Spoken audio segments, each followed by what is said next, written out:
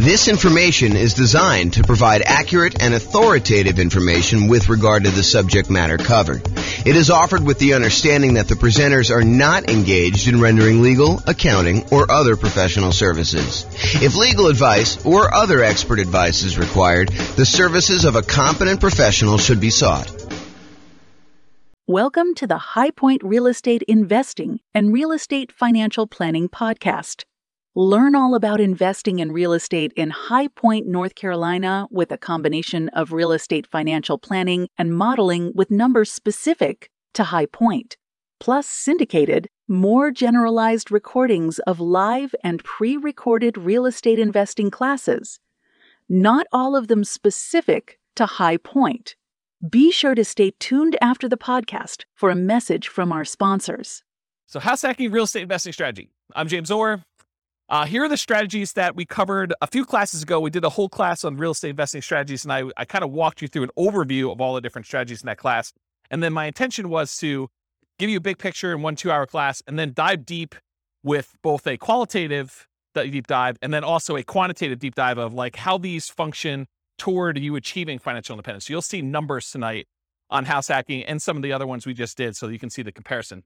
So here's the overview of the strategies. The primary strategies I intend to cover in the classes and the podcast and everything else are these three: the buy and hold, which includes short-term rentals and vacation rentals, the nomad strategies and all the variations like nomad by proxy, nomad with house hacking, which we'll talk a lot about tonight, nomad to short-term rental, vacation rentals, nomad with lease option exits, and the ultimate real estate agent retirement plan.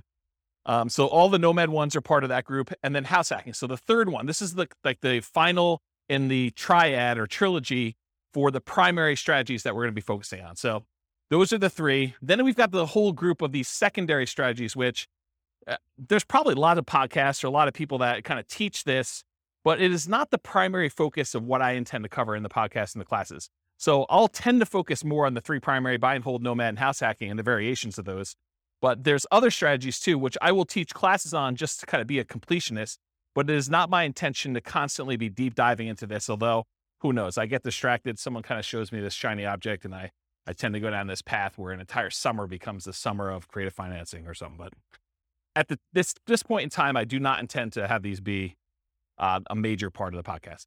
So the secondary strategies are the whole creative financing family: owner financing subject to rent to own, lease option, lease purchase, the ultimate strategy, and then anything like quick turning or flipping properties, that kind of strategy, the BRRRR and BRRRR models, which one has an extra R, wholesaling, wholetailing, options and option auction, tax liens, tax deeds, and then partnerships and syndications, where there are three different roles for partners: the deal maker / syndicator, the guy who like puts together the partnership, brings in the money partner, brings in the loan partner, finds the deal, manages the whole thing. So that's the deal maker syndicator. Then there's the money partner, the person who brings in usually the money for the down payment and the reserves and holding costs and fixed up costs and all that other stuff. And there could be more than one, or one person can play more than one role as well. And then the loan partner, the person who actually signs for the loan or gets the financing for that. So those are typically the three roles of a partnership. And we'll go into some detail about those. The classes coming up for these, because I've got classes for all of them. I got a creative financing, quick turn, BRRRR, wholesaling, options, option auction, tax liens, tax deeds, and partnerships. Those will largely be in the similar format to what tonight is. So we'll do that. And then the things I'm not covering, I'm not going to cover real estate investment trust. Just go talk to a stockbroker and buy a real estate investment trust. Not going to do a whole class on that. And if people are asking like, well, what about probate? What about short sales? What about foreclosures? What about pre-foreclosures? Those are sort of included as sub kind of characteristics of other strategies. Like a lot of the creative financing stuff, it has to do with pre-foreclosures and to a lesser degree foreclosures. And then a lot of the fix and flip ones are probably foreclosure type properties and stuff like that. So I'm not going to do separate classes on those, at least not right now as part of this series, but that's the thinking right now. Any questions on real estate investing strategies and what we're covering?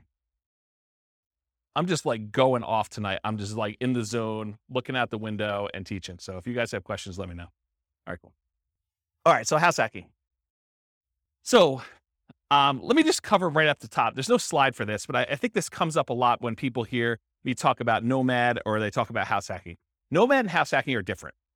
So nomad, if you remember, is sequentially buying owner-occupant properties. You buy a property as an owner-occupant, you move in, you live there for a year or more, but you have to live there usually for at least a year because that's the agreement you have with the lender. So you move in, you live there for a year. Then at the end of the year, you convert that property to a rental and you move into the next property. And you repeat that process until you acquire as many rentals as you want. There's technically no limit for the loan except for your ability to qualify. So it's not like you can get 10 and then you're done. If you're doing conventional financing as an owner occupant, you can do 11, 12, 13, 14, 15. Where if you're doing regular non-owner occupant, you usually get cut off at 10. So there usually is a hard limit. And that limit has changed over the years. It wasn't always 10. It's currently 10 right now. And who knows what the lending policy will change in the future. It might get more lax. It might get more strict. You never know. So the difference between nomad and house hacking. So nomad, you're buying property sequentially. You're buying them as an owner occupant, moving in, converting them to a rental, and you're just repeating that process. House hacking, on the other hand, is where you make use of a property that you're already living in. You're either buying a duplex and renting out one half, you're buying a triplex and renting out the other 2 units, or you're buying a fourplex and you're renting out the other 3 units, or you're buying a property and you're renting out the rooms, or you're renting out the garage, or you're parking an RV and you're either living in the RV and renting out the house, or you're renting out the RV as an Airbnb or something like that. The idea, though, is you've got an existing owner-occupant property and you're making use of getting income from the property that you're living in. So house hacking really is a strategy for people to get income from properties that they're living in. You can combine nomad and house hacking. You can buy a house as an owner-occupant, move in with the intention of moving out in a year, converting that one to a rental. And while you're there, you can have roommates for the property that you're living in. So you can almost use the roommates as a way for you to save up your down payment to buy the next property. It's one way to think about it. Okay. So house hacking is similar in many ways to nomad because you're doing owner occupant properties. And so all the financing and a lot of the risk profile is very similar. Most house hackers are trying to reduce, or in some really ideal cases, completely eliminate their housing expense. With Kevin, you said you're doing house hacking right now. Are you able to get to offset your housing costs completely?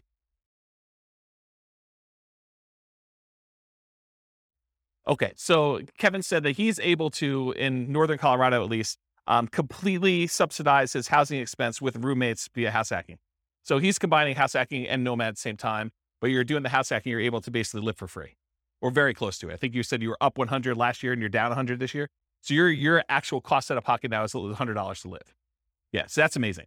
So most house hackers are trying to reduce or completely eliminate their housing expense. Mathematically, though, if you really step back and you think about it, you just kind of think about like this whole thing is a big black box with numbers in and numbers out. House hacking looks almost identical to getting a side hustle, right? You could, instead of renting out a room for $700, you could just get a side hustle for $700. It looks the same. And then you don't have someone living in your house.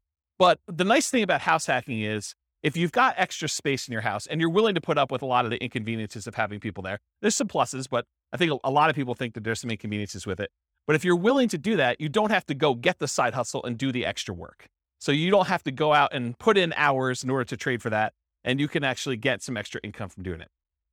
So when we do the modeling, though, in the Real Estate Financial Planner software, I model it like a side hustle. So all I basically say is during the period that you're house hacking, you tell me I got 1 roommate, 2 roommates, 3 roommates, whatever it is. And I take the roommate rate and I say you've got an extra income source. So it's an extra job in there that brings in whatever it is, $650 a month or $1,300 a month. And so mathematically, it just appears as though you have extra income on the owner occupant property. You've got all your normal expenses on the property you have, but then you're getting a rebate on that from the extra income source. Does that make sense? Okay. Let's see. So usually house hackers, by trying to reduce or completely eliminate their housing expense, it allows them to, one of two things. Number one, it allows them to afford a more expensive asset than they might otherwise can or want to support. So it could be, they buy a duplex, which is more expensive than they normally want to buy as a house. But because they're house hacking one of the units, they can afford to do that. And the big benefit of doing it that way is instead of buying whatever the prices of houses are in your market, $400,000 single family home, maybe you go buy a $700,000 duplex where you're going to rent out one half of it and your rent from the other unit helps to support it so that for you, it looks like you're buying less than a $700,000 property because maybe you couldn't qualify without that rent coming in from that one half. Or you go buy a fourplex, which is almost 4 times as much. So then you have this larger asset base that's being paid down with debt and it's appreciating if your market's going up. And so you're getting the benefit of owning a larger asset when you do it that way. So that's one of the reasons why someone might do it. Or they can get the rent coming in from their property. Like let's say you're renting out a couple bedrooms, you could take that extra income and instead of buying a larger house than you can afford, Now you can take that extra income and you can use it to invest in something else. You could use it to save up for a down payment on the next property you're going to buy, or you could use it to buy stocks or bonds or commodities or Dogecoin or whatever you want to do in order to take that extra money and invest in something. All right, did I cover everything I had on there? Oh, I do need to say this. So just because house hacking does allow you to buy these larger assets like a fourplex or something, you still need to qualify for the loan. So you can't just go out there and say, oh, I'm going to go buy a $5 million house and try to rent out the rooms. You need to qualify for the $5 million house to do that. And the benefit of doing like a duplex, triplex, or fourplex is that most of those are going to come where they're rented, or at least they've got the likelihood that you're going to get rent on them. And those rents could be used to help you qualify for the property when you're doing your acquisition. It is much harder to qualify with the roommate thing. Although if you have roommates that you are in your current property, your lender will oftentimes allow you, if you're going to take those roommates with you, to continue to use those as part of your qualification process. So be aware that that is also a possibility too. Okay. Any questions on this? We good? All right, cool. Exceptions. So tonight I'm going to go over a whole bunch of things on your handouts. You guys got this real estate investing strategy profile thing. So you'll be using this to kind of characterize the house hacking strategy. And you may be saying, James, you described this thing as whatever it is, but really, can't you do this? And the answer is yes. There's lots of exceptions to what I'm going to say. I tried to use the most general case, but there are lots of ways you could say, but can't you sort of do it this way? Yes, you probably could. It may be unusual. And so I'll try to stick to what's most common, but there are exceptions to a lot of these things. So beware, just because you don't think there's a chance that X can happen doesn't mean it won't happen. My intention with tonight's class is that this is a starting point to give you a lot of background information about how the strategy works and how I think about it, but really do your own research to verify everything I said. You should not rely on me. Okay. Any questions on this? Sweet. All right. So house hacking variations. Let's just kind of start going down what we're going to be covering tonight. So there's traditional house hacking. When you have traditional house hacking, you typically go buy a house, single family home as an example, and you're usually going to put 0% down if you're going to get a VA loan. And VA loans allow you to buy single family homes, duplexes, triplexes, or fourplexes. They require that you be a veteran. So you have to have served in the military and have veteran benefits, VA benefits. And you could use that up to a certain limit. You're not limited to just one. You're limited to the actual the benefit you have from the VA. So you could possibly use your VA benefit for more than one house if you happen to be in an area and to find a property that's inexpensive enough. Or if you sell your VA property, then you could reuse your benefits, although it's a little bit more expensive to use them on a second time. So VA is usually a specific loan program that you have to be a veteran to get. It's a nothing down loan program. Instead of having PMI, private mortgage insurance, which private mortgage insurance is an insurance that the lender requires you get when they make you a loan where you put less than 20% down, it protects them in case you default. So they basically said, hey, listen, if I'm going to let you put 5% down on a property, then I want to make sure that you pay a third party insurance in case you default as the buyer on the property. I want to be protected. Okay. So in those cases, PMI protects the lender. With VA though, there is no actual PMI with VA. Instead, they charge an upfront funding fee.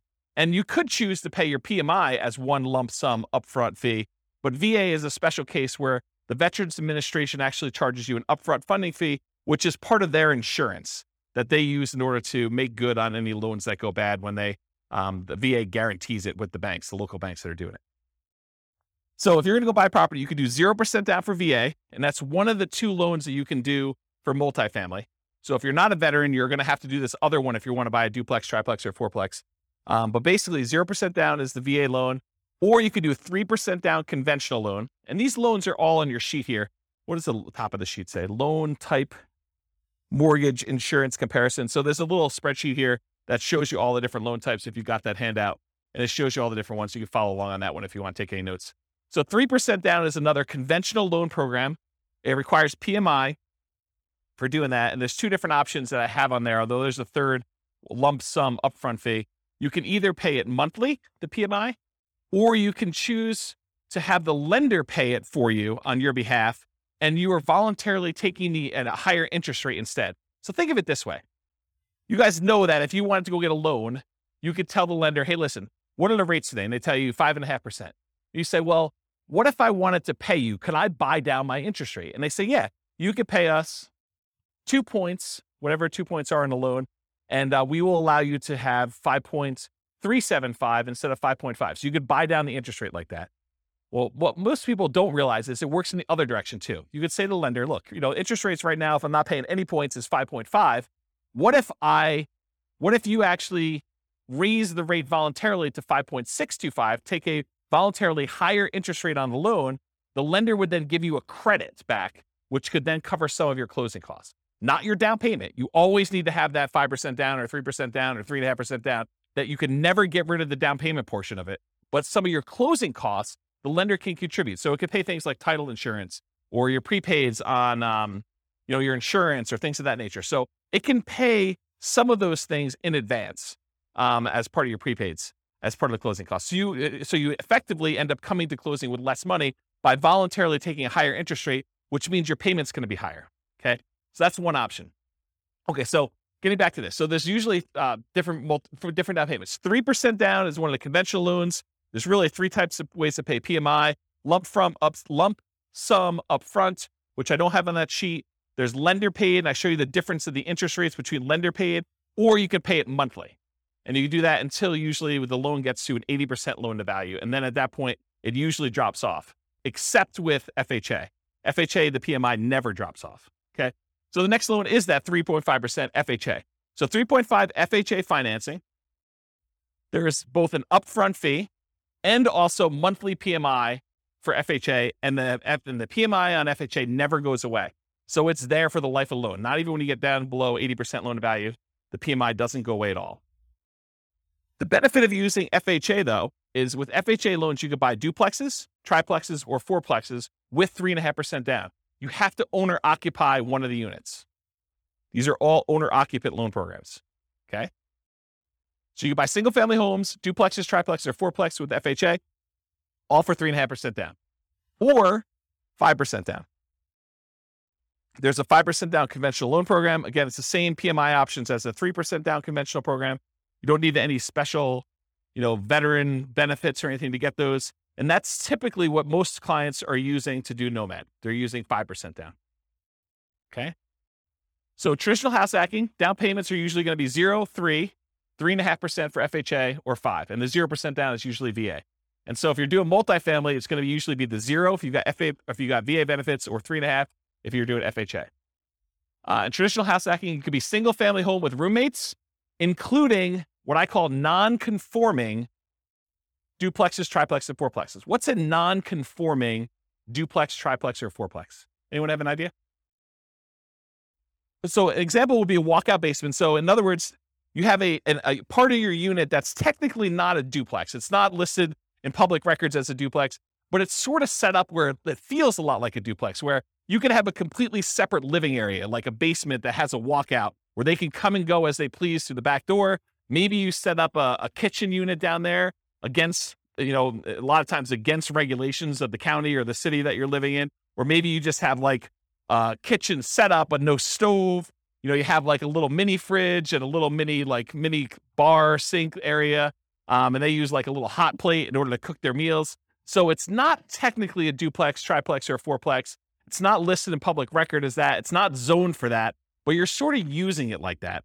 A lot of people, there's some people that have converted these up-down bi-level plans where you walk in the front door and they added doors right before the stairs so that now they have an upstairs and downstairs. So you walk in, there's a little landing area, and if you go to the left, there's a door that goes upstairs with its own unit. And if you go to the right, you open the door, there's a staircase that goes down to another unit. And some people have converted these to non-conforming duplex units, and they kind of rent out both of them.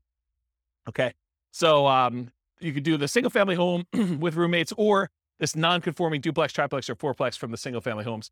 Or you could do legitimate duplexes, triplexes, fourplexes, actually zoned multifamily property where there's a unit, there's 2 addresses, it's zoned that way in public records. Like there's 2 different utilities, 2 different electrical boxes, 2 different water lines going, and so on. There's also slight variations on these, like additional dwelling units where you have a single family home with its own like mother-in-law suite or a multi-generational property. There's a whole builder now that's kind of catering to this group. They've got a whole bunch of new construction properties where they have 2 front doors, and one of them is like an intergenerational suite. There's a door that you can close between the units so they still connect, but they're technically 2 separate units. They have 2 kitchens, 2 sets of living areas, 2 bathrooms, all that stuff. So it's like a duplex, but it's still technically a single family home, which is an interesting product.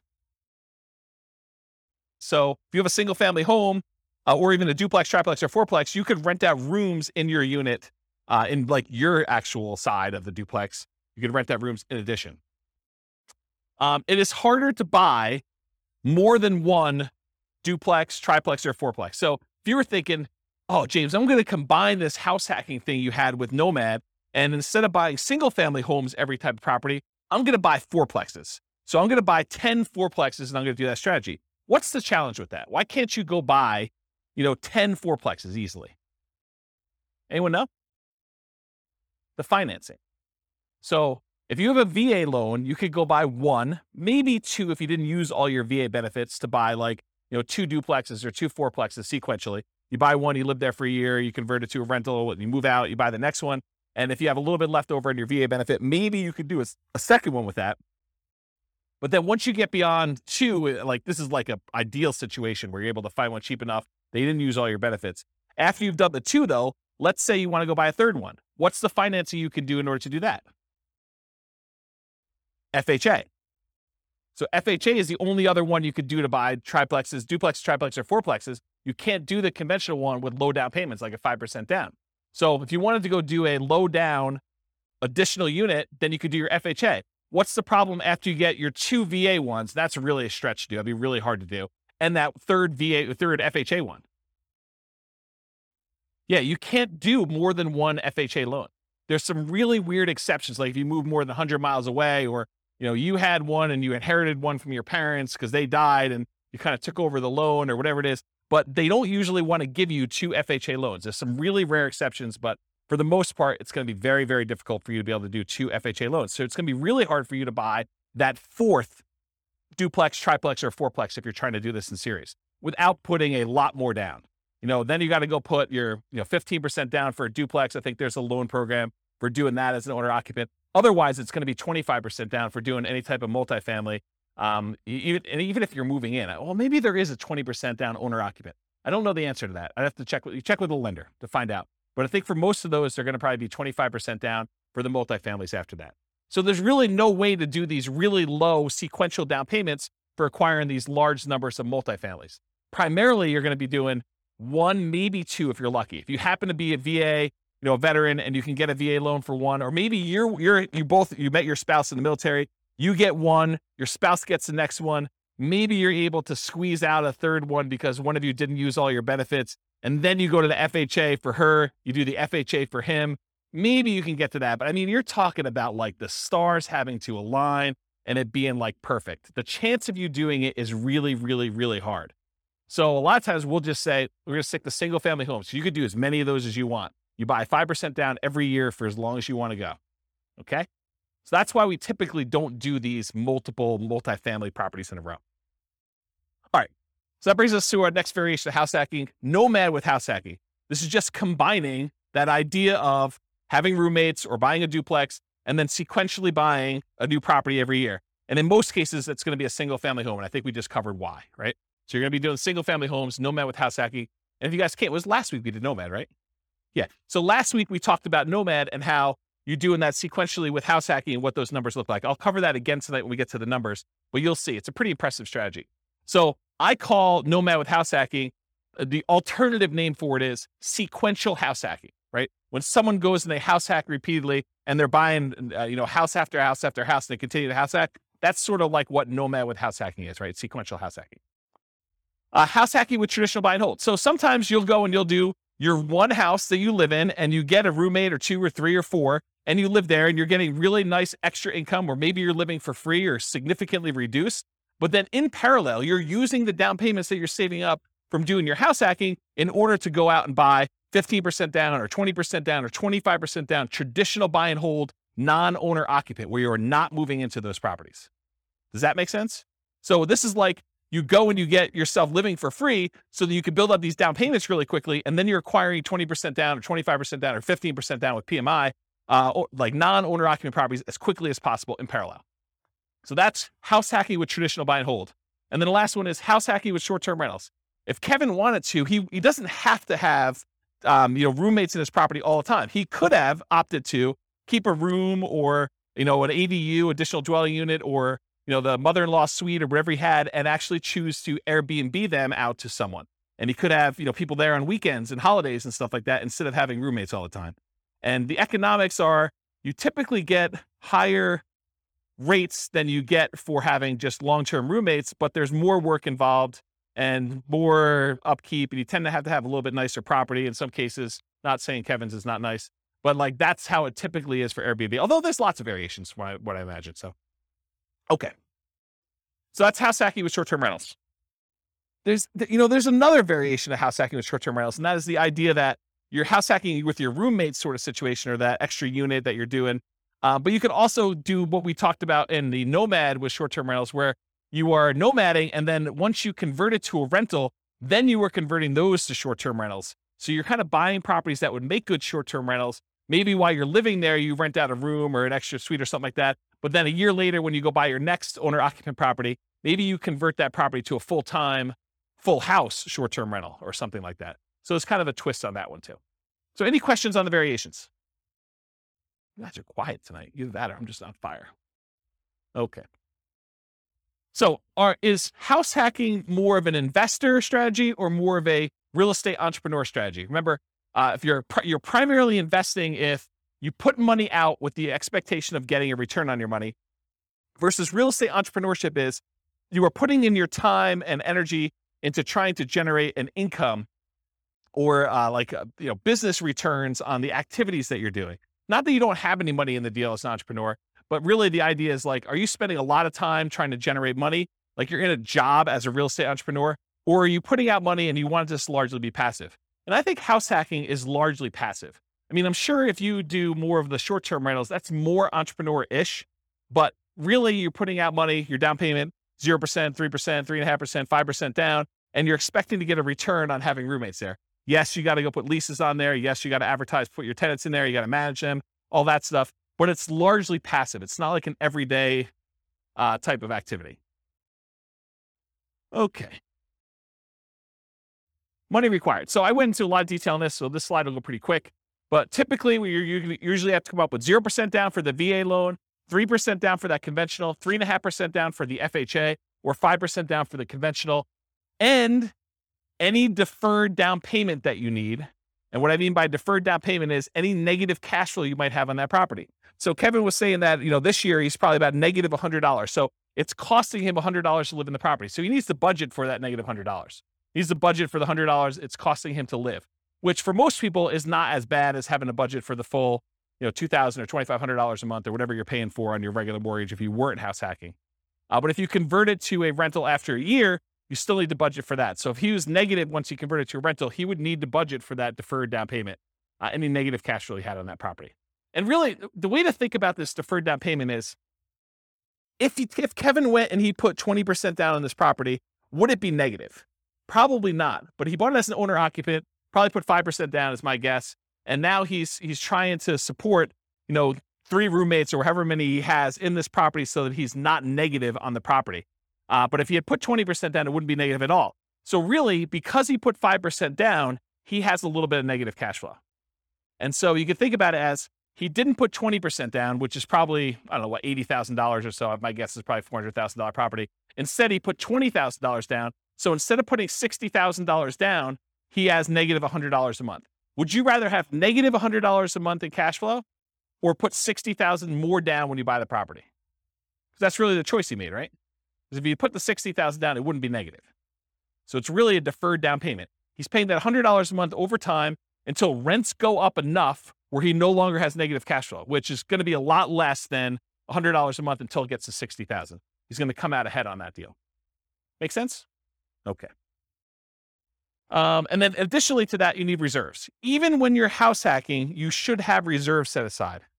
You should have money set aside in case you can't get your house hacking tenants or they lose their job with COVID and they can't pay you, or you have repairs on the property, or something happens where you need money for something that has come up, something unexpected. So you should not be doing these strategies without reserves at all. So really, you're going to need your down payment, any deferred down payment you had, that negative cash flow, and then also reserves in that property. And then you might also see, although less frequently, any extra money to prepare the house for short-term rentals or repairs. So I have another client of mine who, one of their strategies is they like to furnish their property really, really nice to get premium roommate rent. And so there's an extra cost to going out and buying really nice couches and the big screen TV on the wall, and probably doing upgraded flooring and, the things of that nature in order to get the house prepared. So you might have extra expenses in order to get your house prepared for that. Some other clients of mine are obviously not doing, pimping out their house in order to make sure that they can get primo rent for that. They're just having any old roommate rent a clean room, clean, neat house where everything's functional, but they're not having to make sure it's super, super nice. Okay. And then in some rare cases, you probably will put more down, or you may buy the house cash. So you can do house hacking where you don't get these low down financing. It's not a requirement of the house hacking strategy that you buy it with little or nothing down. But in most cases, most of the people that I know doing it are trying to minimize how much they have into the deal, and they're buying properties with 5% down, and then they're usually doing it sequentially where they're buying more than one. Any questions on this?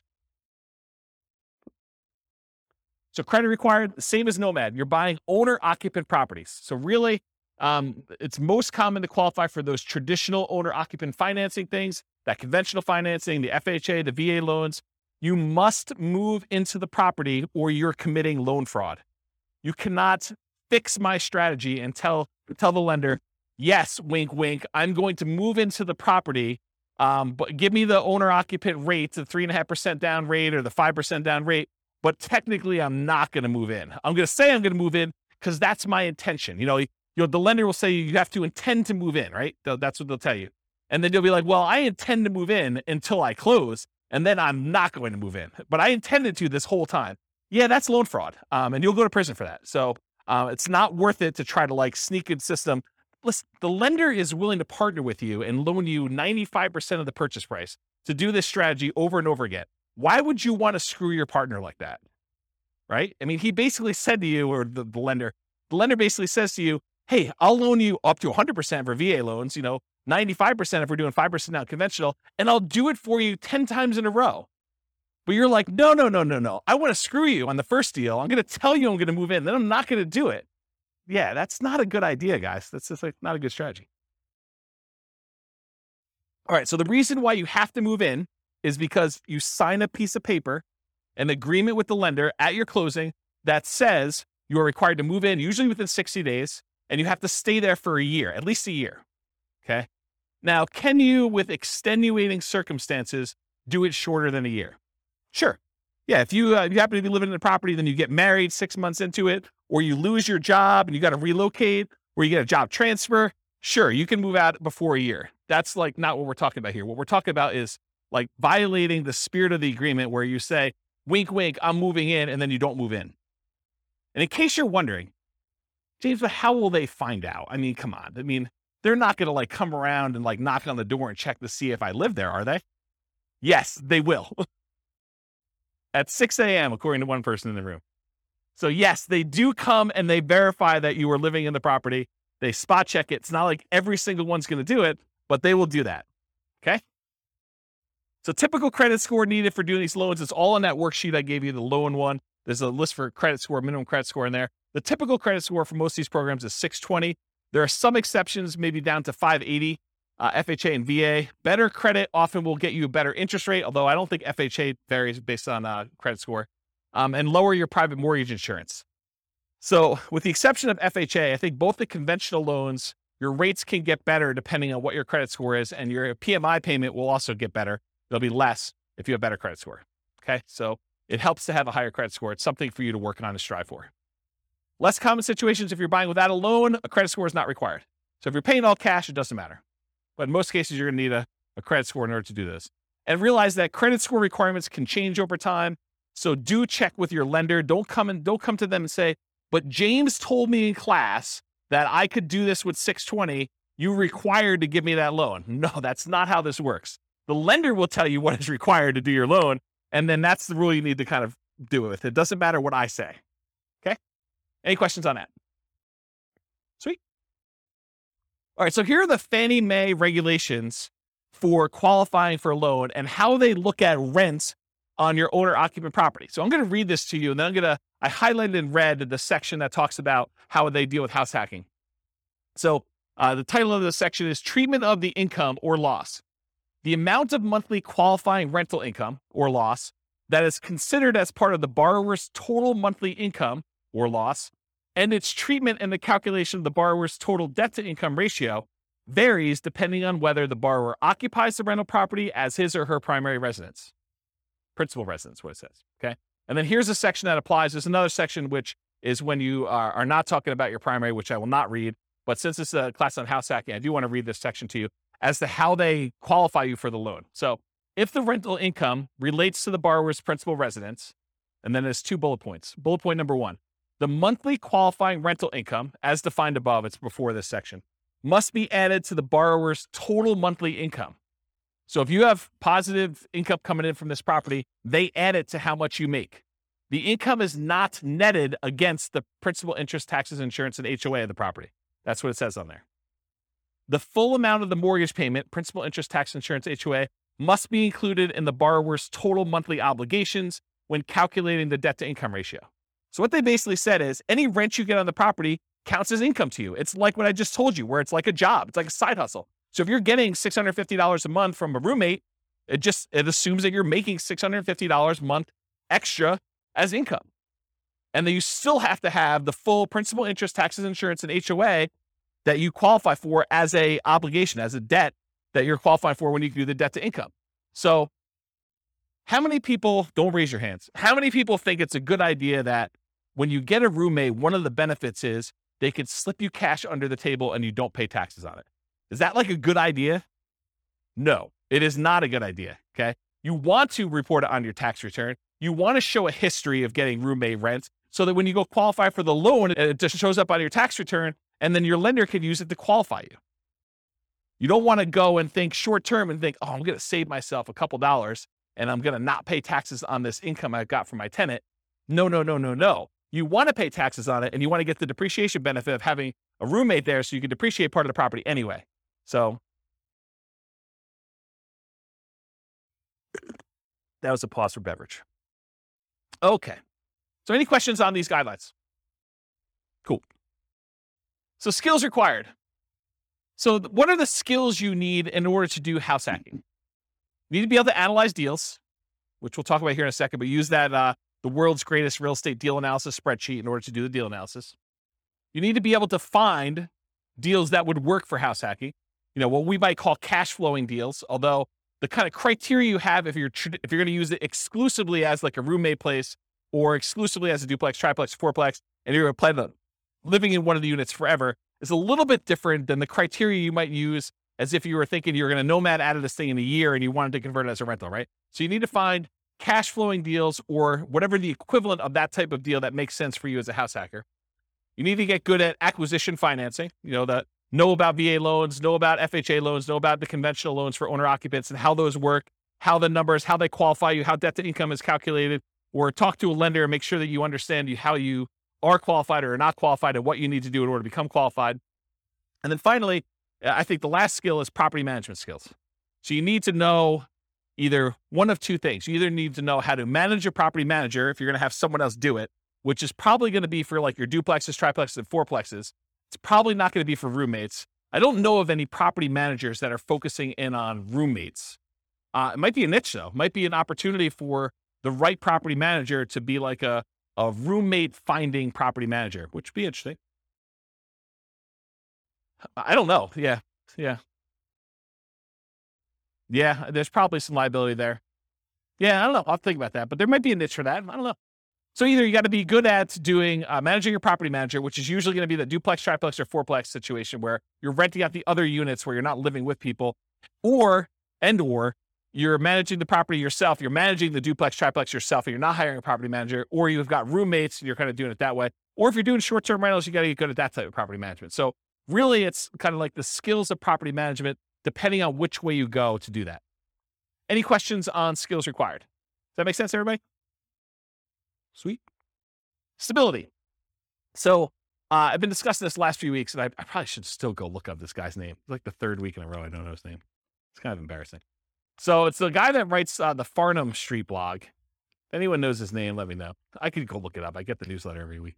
So basically, he sent out this has got to be a few months ago now. He sent out an email talking about this concept of things being actively stable or passively stable. Actively stable, if you don't take action, it's going to kill you. You're going to lose money. Something bad is going to happen. Versus passively stable, in that, if you don't do anything with it, then it'll be fine. It'll kind of like, it'll self-balance, it'll self-neutralize, where nothing bad is going to happen to you. So real estate inherently is actively stable. So it's a strategy where if you don't take action, things will happen to you. If you don't pay your property taxes, you'll lose the property. Someone will put a tax lien on your property. If you don't do it for enough time, then they'll execute on the tax lien and they will foreclose on the property and you'll lose ownership of the property. So in that case, it's always active. But there's kind of like variations within active in my mind. If you got an interest-only loan, knowing that at some point you're going to have a balloon on that loan and you're going to pay off the balance of it, that is more active than getting a 30-year amortizing loan that will just kind of automatically pay itself off after 30 years. So if you think about, doing fix and flips, where if you don't actually go out there, do the work, fix up the property, either sell it or rent it out or something like that, that is an active strategy where if you don't do something about it, it'll hurt you. Versus more of a buy and hold property with a 30-year fixed loan, you get a property manager in place, and it sort of just hums along. Maybe you have to manage your property manager a little bit, but it's much more passive than like a fix and flip, as an example of that.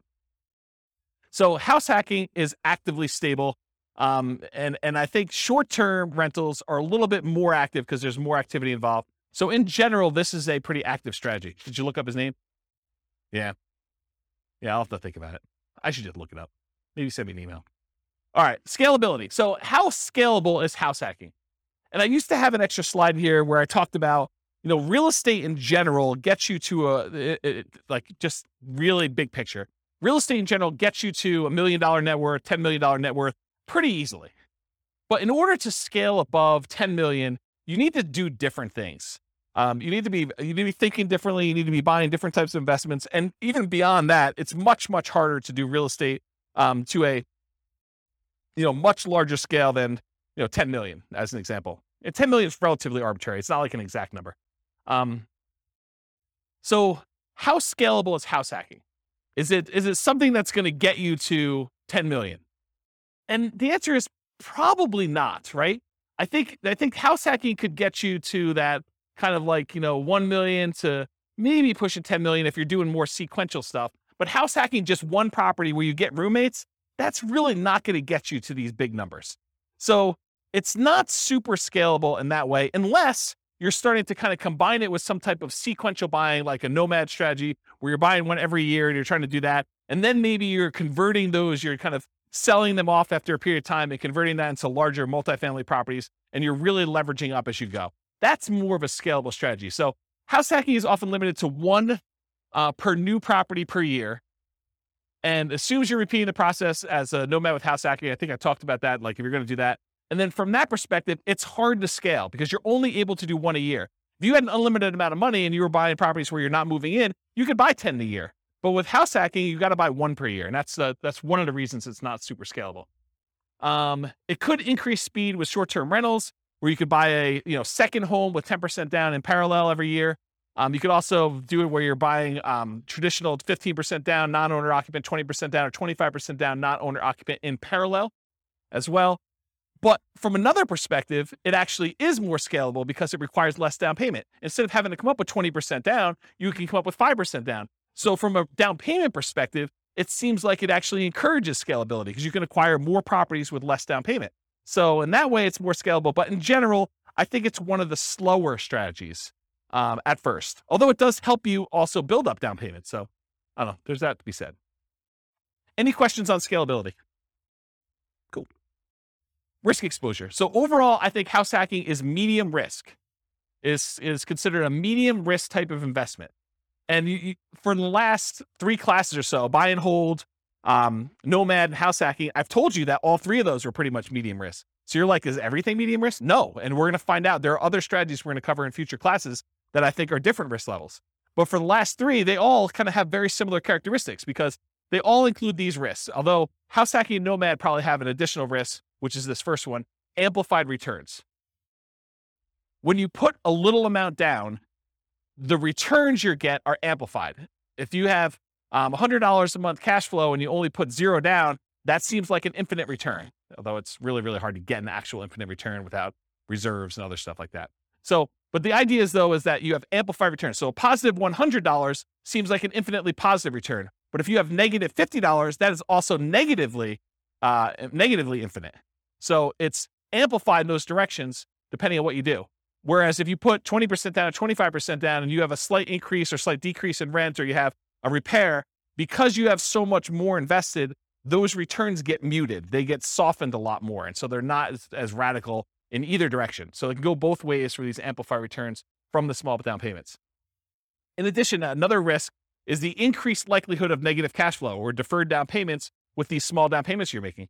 So by putting 0% down or 5% down, you have a much greater probability of having some negative cash flow on a property or deferred down payment. If you had put 20% down or 25% down, the chance of you having negative cash flow would be much, much lower. Okay. You could have the risk of your price declining during ownership. Property values do not go up, even though Kevin says they always go up. Rents can go down during your ownership. Property values can go up, property values can go down, rents can go up, rents can go down. If this is the first time you're hearing about that, don't be surprised. I think a lot of folks, especially the last decade or so, rents have gone nothing but up. Rents can go down. So can prices. Your credit is at risk. If something bad happens to you and you're no longer able to make that mortgage payment or manage that property, there's a chance that you could have a foreclosure, and that could mean an impact to your credit report. And so your credit is at risk by doing that. And then you have all the typical tenant and property management risks, slip and fall, being accused of violating fair housing laws, all those types of things. You have all those risks when you do house hacking as well. You could argue that there's slightly more risk with short-term rentals, vacation rentals, but I think that is offset by the higher income you get from vacation rentals. So I wouldn't consider that a significant extra risk. Although you do have a slightly different additional risk that you with short-term rentals than you do with, year-long leases type things. And that is that there are a lot of municipalities, cities, counties, HOAs that are coming in and cracking down on short-term rentals. And they're saying, hey, we are not allowing short-term rentals anymore. So I think there is an additional risk that you could see your short-term rental go from something that you were able to operate to something you are no longer able to operate because your HOA or your city or your county came in with additional, more restrictive rules and limited your ability to do that. Does that make sense? Okay. Also, insurance companies. I've heard some insurance companies are not allowing short-term rentals. You need to go get a specialized insurance company to do this.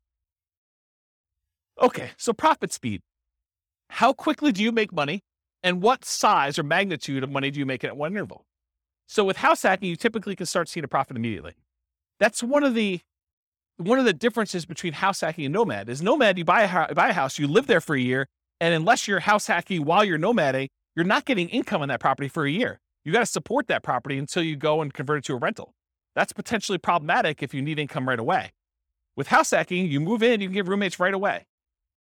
Of the people that had roommates in this thing, how many have moved in like that day had roommates?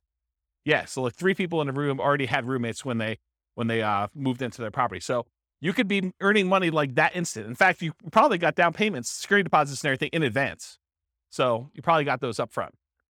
So with house hacking, you typically start seeing profit right away. Rents and security deposits are typically paid in advance.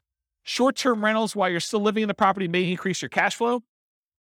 It's not common with roommates, but using a property manager can slightly delay your time to receiving cash flow.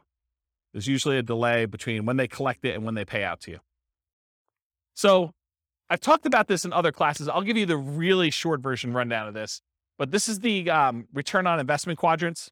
So on the left-hand side are cash later quadrants. That's appreciation and debt pay down. Those are the things you get later on when the property value goes up over a number of years. You pay down a loan over a number of years. Your amount of equity you have has usually gone up over that time. So this is usually money that you see over time. And then the now stuff, cash flow and tax benefits. So if you're getting rent from your roommates, that's the money you tend to see right away. And then the tax benefits, which is usually depreciation. You usually see that either in your paychecks because you went and you increased your exemptions, or at the end of the tax year when you get a larger amount back in your refund, or you had to pay in less of the amount that you owed. Kind of that's how that works. So those are kind of how the quadrants work. The ones on top, appreciation and cash flow, those are speculative. You're kind of like market dependent. You're relying on things to go your way, like property values going up or rents kind of remaining where they are or rents going up. And the ones on the bottom, debt pay down and tax benefits, those are sort of like the base of the pyramid where contractually you get debt pay down no matter what the market does. If you get a 30-year loan, you're paying down a certain amount of debt with every mortgage payment, whether you like it or not. Okay, that's what the debt pay down portion is. And then tax benefits, unless the tax law changes, you're getting depreciation for 27 and a half years, whether you like it or not. Okay. So those are the two kind of like baseline ones that are not market dependent. They're less speculative. They're only speculative if, you stop making your mortgage payment, or the tax benefits wise, if the tax law changes and you're no longer able to take depreciation. Okay. So we talked about that. Any questions on profit speed and profit size? Oh, I'll comment on size. So the interesting thing about house hacking is it has the potential of bringing in more cash flow than a lot of other strategies. Because if you think about renting something by the room, that is one of the strategies listed on how to improve cash flow. It tends to be a higher cash flowing thing. Like if Kevin were to move out of this property and he were to actually charge rent for his position there, he probably could get more rent than if he just converted to a regular straight up year-long lease. He'd have 5 different roommates or however many he has. I don't know exactly how many he has, but he might have 5 different roommates in there. One that was his position before, and these 4 other ones are all renting rooms, and he's collecting a much higher dollar amount. So from a perspective of like magnitude, the cash flow quadrant in this kind of like return on investment quadrant thing here would be typically larger than it would be in other strategies, more so than a lot of other strategies. Maybe not short-term rentals. Maybe short-term rentals is a little bit higher. But then otherwise, appreciation and debt pay down are the same. From a return on investment standpoint, they get larger because your down payment is smaller. And then the tax benefits are going to be fixed no matter what strategy you're doing. Although if you're putting less down from a return on investment characteristic, that tends to be a little bit higher because you're putting a smaller amount down and the amount you're getting is fixed. It's based on the price of the property. Any questions on profit speed? All right, cool. Finding deals. How do you find house hacks? How do you go find a duplex or a triplex or a fourplex or, a room with, a house with additional dwelling unit or mother-in-law quarter? How do you find those? Patience. Yeah, they are harder to find around here. That's true. Although Greeley's got a lot of duplex, triplex, fourplex. Not as much Fort Collins and Ludlow. So the most common methods for finding these, multiple listing service, that's where the overwhelming majority of them are going to show up. In addition to that, you could do for sale by owner. And for sale by owner really breaks down into 2 groups. There's the actively marketed for sale by owners that are going out there, they're listing their property on Zillow, they're putting a yard sign up, they're doing things in order to encourage people to find their property. And then you've got all the hidden for sale by owners. And those you got to find by doing marketing. These are the people that maybe they don't know they're going to sell, or maybe they haven't told anyone they're going to sell, but they want to sell, or they'd be open to selling. Okay. And so those are all the hidden ones. You usually find those by either marketing or networking. In addition to that, can you go find, the rogue duplex or single family home with a mother-in-law suite or something like that from a wholesaler? Can you do that? Yeah, I think that comes up, but I think that's more of a secondary, more unusual strategy for you to find these types of properties. Any questions on finding house hack deals? We got one more slide on finding stuff. So when you're looking inside the MLS, you could definitely set up searches for show me all the duplexes, show me all the triplexes, show me all the fourplexes. That's pretty easy. But then there's a bunch of keywords that I think will be helpful for you if you're searching to try to find house hacking type properties.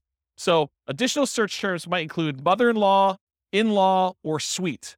And I would spell suite correctly, S-U-I-T-E. I would also spell it wrong because not all real estate agents can spell. Okay? So I would put it in there as both the correct spelling and the incorrect spelling so that you catch the ones that they don't know how to spell. I'm picking on myself. I'm a real estate agent too. So I think you search for words like that. You could also search for the term separate entrance, because I think that would also be a key. And you're going to do these searches and there are going to be false positives that come up, right?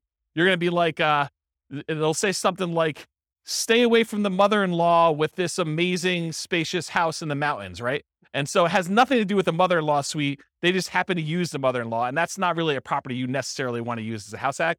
But I think doing these search terms will give you enough positives that it's worth putting them in and doing a search for. So mother-in-law, in-law, suite, those three terms. Separate entrance is another one. Kitchens, plural. If you do a regular search for kitchen, it's not going to help you. But kitchens, that usually implies that there's more than one, and that usually is a sign of a property that could be a good house hack for you. ADU stands for accessory dwelling unit or additional dwelling unit. The term accessory dwelling unit or multi-generation or multi-generational, those terms could help. Basement apartment, another term to search for. Garage apartment, maybe even just apartment. Cottage, compound, pool house, boat house, maybe wet bar. If you're looking for ones where you can actually park an RV and you have your RV where you live in, or you rent that out as a different Airbnb thing, maybe do a search for RV. Airbnb, VRBO, vacation rental, short-term rental, STR, which is abbreviation for short-term rental. A lot of times there's limited in space, and so some people will use abbreviation for that. House hack, just do a search term for that. And I would probably do that with space and without a space, because I think some people think it's one word. Roommate, also roommate with a space, without a space. Non-conforming, for example, non-conforming duplex. I wouldn't recommend violating any rules to rent these, but if you're willing to, or if it's something you're willing to go and do the correct paperwork in order to get it converted to conforming, then you might want to consider that. But you guys do realize if you go buy a non-conforming duplex, a single family home that's really set up as two different units, that the county can come and say, or the city can come and say, hey, you can't do that. That's against the rules. And they could fine you, or they could force you to kind of clean that up. So if you bought a property and you paid a premium in order to acquire a property that really isn't what you're using it as, that's potentially problematic, right? And there are some people that, at least around here, there's occupancy rules. So if you've heard of the U+2 rule, it means you can live there plus two other people. So if you had 3 roommates and you'd be violating the rules. And at least around here, the rules are pretty stiff. I think the penalty for violating the U+2 in the city of Fort Collins is $1,000 per day per person. Yeah. So if you're violating with 2 extra people, it's $2,000 per day. It's pretty gnarly. And there's always talk about whether they're going to repeal that or change it or amend it or whatever. But as of right now, I think that's the rule. And in case you're wondering, they don't really enforce it. That's just sort of on the books. No, they have at least one full-time enforcement agent. I think they may have more than one now, where they're actively going around there looking for people doing this. And if you have a neighbor, if you got 4 roommates, you got 4 cars, and you accidentally park too close to the one neighbor's house, they'll just call the city. So you don't want to do that. And they're so serious about it, at least around here, they will make you sign a form when you buy the property and when you sell the property that you acknowledge that rule. And you're supposed to have a copy of that form with every lease that you do. And not having the form is a fine.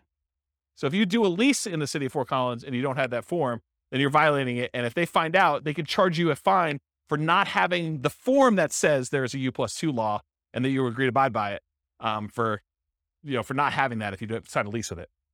Okay? So just be careful about this non-conforming stuff. Don't think to yourself, hey, there's this 8-bedroom house. I'm going to get 7 roommates, and this thing's going to be amazing. Maybe not. Maybe not. Might not work out the way you planned, okay? So definitely check your zoning regulations and your occupancy rules in your city that you're doing that for. Any questions? Is this helpful, this little list for doing stuff? All right, cool. So if you're going to go analyze a deal for House Hack, go download the spreadsheet, realestatefinancialplanner.com/spreadsheet. You can download it and do house hacking analysis. Now, if you're going to go get a couple roommates, but it doesn't cover your rent, it's going to show negative, right? Right? Your returns are going to be negative for that first year. You've got a $2,000 a month mortgage, principal, interest, tax, insurance, HOA, all that other stuff, and you're only collecting $1,800. It's going to look like you have negative $200. That's because you're living there for negative $200. Right? You're paying $200 to live there. So think about it that way. But then, next year, if you decide to do like house hacking with Nomad or Nomad with house hacking, where you're kind of doing these sequentially, next year it should be very different. And so maybe you run it as if you're going to do it for next year, kind of do your year 2 analysis when you do your deal analysis up front. Any questions? All right, cool. Market conditions. So what kind of market would you want to do house hacking in? Would you want to do it in a market that's declining, where prices are going down, or rents are going down? Probably not. So in an ideal world, you want markets with good cash flow and markets with strong appreciation and rent appreciation. It is challenging in markets with significant negative cash flow, although I'll tell you, house hacking sure helps. And markets with no or negative appreciation or rent appreciation. It's a little bit harder to do in those markets. Any questions on market conditions? Accessibility, availability. In many markets, there are plentiful deals for you to select from the MLS. So it's really just selecting the best one, right? You get to look at a lot of them. You get to decide which one's going to make the most sense for you.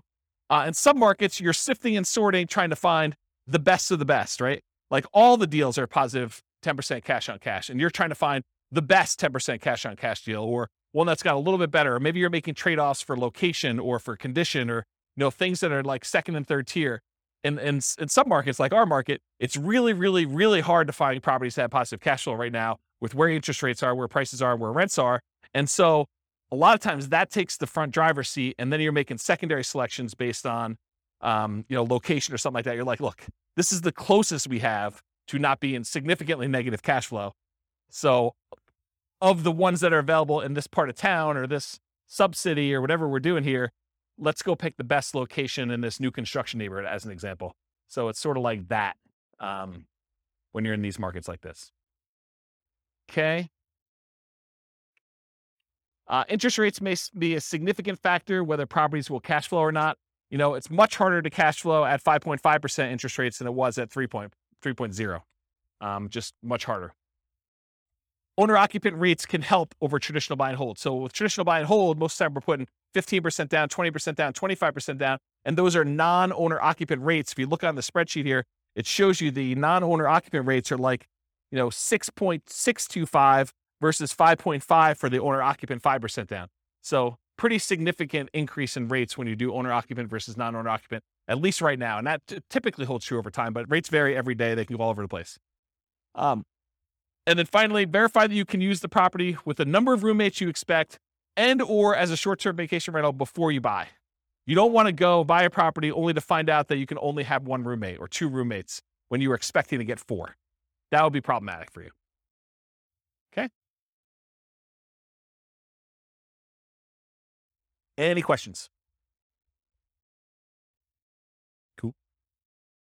Can you use your retirement account to do house hacking? Can you go get a self-directed 401k or self-directed IRA account and use the down payments, use your self-directed 401k or self-directed IRA in order to do down payments to buy like house hacking properties? No, it's self-dealing. So you're not able to do that. So not something you can do there. Okay, so let's get into the quantitative analysis. So most of the first half of the presentation or whatever it's been has been primarily going through like how the analysis, how the strategy kind of works. Like what are the characteristics of it? If you think about it from a whole bunch of different perspectives, that's how I think about it. Is like, so what is it from scalability? What is it from down payment? What is it from credit requirement? What skills are required? Now we're going to switch from more of this qualitative approach to numbers. Like how does it perform if you're trying to achieve financial independence? How quickly does it get you there? Especially compared to other strategies. Like if you've got one person in one situation and they're considering a wide range of different strategies, how does house hacking compare to doing Nomad, let's say, or doing buy and hold, or the other ones we get into the future, like doing creative financing or those? So tonight we're going to primarily focus in on the house hacking and how that performs numerically. So I will tell you that I'm going to go through a whole bunch of numbers here, but each one of these could literally be its own class. Like I could break down, house hacking with 2 roommates and spend an entire class going through the analysis of that and how risky it is and, what your net worth looks like there and what your, down payment and how quickly you acquire properties and what the characteristics of those properties are. I mean, we could really spend a lot of time going into detail. I chose to focus on months to financial independence. So how quickly you get to financial independence with my strategies, with all the strategies, so that I could sort of do a fast run through quantitative analysis on a bunch of different strategies rather than getting slowed down by looking at one really, really deeply. But I probably am going to do more full classes on individual strategies or sub-strategies and where we really dig into stuff so that you can understand the nuance. Because once you decide, hey, I want to do this nomad with house hacking, then you really want to know about that one. And it doesn't matter all these other variations as much anymore. Just that, hey, look, this one looks really, really good. Let me learn about that so I can implement it, right? So we'll eventually probably do full classes on those. I will point out it's naive to generalize these results. So these are the results with very, very specific assumptions. We're going to go over like the details of what this person is, how much money they have, how much money they make, what their goal is in financial independence, the types of properties they're able to get in their market, the interest rates right now. But any of these things change, all things are off. Like you cannot just assume this one is always better than the other one. That can change depending on what the assumptions are when we do this. So we're primarily going to focus on house hacking, 5% down payment with PMI. I didn't do the 0% down. I didn't do 0. And then you go to 3.5 and then you go to 5 and you do 5s. I mean, this is why these could be like full day seminars for like this whole thing. I just said, let's stick with 5% down payment with PMI. It's the one that's on your sheet, conventional loan, monthly paid PMI, if you're kind of wondering. I could have done buying duplex, buying triplex, buying fourplex. I opted not to really dig deep into the duplex, triplex, and fourplex because you can't repeat it. So I could have done, you bought one duplex or one triplex or one fourplex, but there's so many variables in doing that. I had to put a stake in the ground and just try to do as much comparisons of some of these as we could. But I decided not to focus in on duplex, triplex, or fourplex and what those look like. But I did vary your roommates, whether it's worth getting 1, 2, 3, or 4 roommates and what impact that has. And I did vary the loan. If you're doing buy and hold in parallel and you're putting 15% down with PMI or 20% down or 25% down. And so those will be there as well. And then for house hacking with short-term rentals, the way I thought about this, I could have gone and done a lot of short-term rental stuff and increased the income. But really, when you're thinking about house hacking, and I say you have one roommate, you're getting $650 a month from that roommate, maybe if you did short-term rentals, it's the equivalent of having 2 roommates, right? And so I didn't go separate those out, even though I could have said, you're doing short-term rentals like this. Instead of just said, hey, look, I showed you 1 roommate, 2 roommates, 3 roommates, 4 roommates. So if you're doing short-term rentals and you think your short-term rental income is going to be almost the equivalent of you having 2 roommates, except you don't, you're just doing a short-term rental on your unit, then use the numbers for 2. You could always go in here and modify these assumptions, okay? Also, I just want to point out that when you do short-term rentals, it's more of your time. So part of the increased returns you're getting, you need to allocate as $1 per hour for the work you're doing. It's not fair to say that that's all just pure return on your investment that you made. It's also labor. So we'll also talk about house hacking with traditional buy and hold. I'll run buy and hold in parallel, and then nomad with house hacking, AKA sequentially house hacking. So doing house hacking over and over and over again, keeping roommates as you go. All right. So I got to define for you what financial independence is so that you know how we know if they have achieved it or not. So really financial independence is when your assets produce enough money to support your minimum target monthly income. What I call the minimum target monthly income in retirement. What some people might call lean fire, or some people might just call regular fire. It's where your investments can support your lifestyle so that you do not have to work anymore. It consists of 3 parts. Part number 1, passive income. Passive income consists of Social Security, pensions, and annuities. That's all passive income. Number 2, net cash flow from rentals. So after all your expenses, take your gross rents and the other income you have coming in from the property, subtract that, your principal, interest, taxes, insurance, HOA, maintenance, vacancy, property management, all of those things come off the top. Your net after all expenses is part of that, whether you qualify for financial independence or not, net cash flow.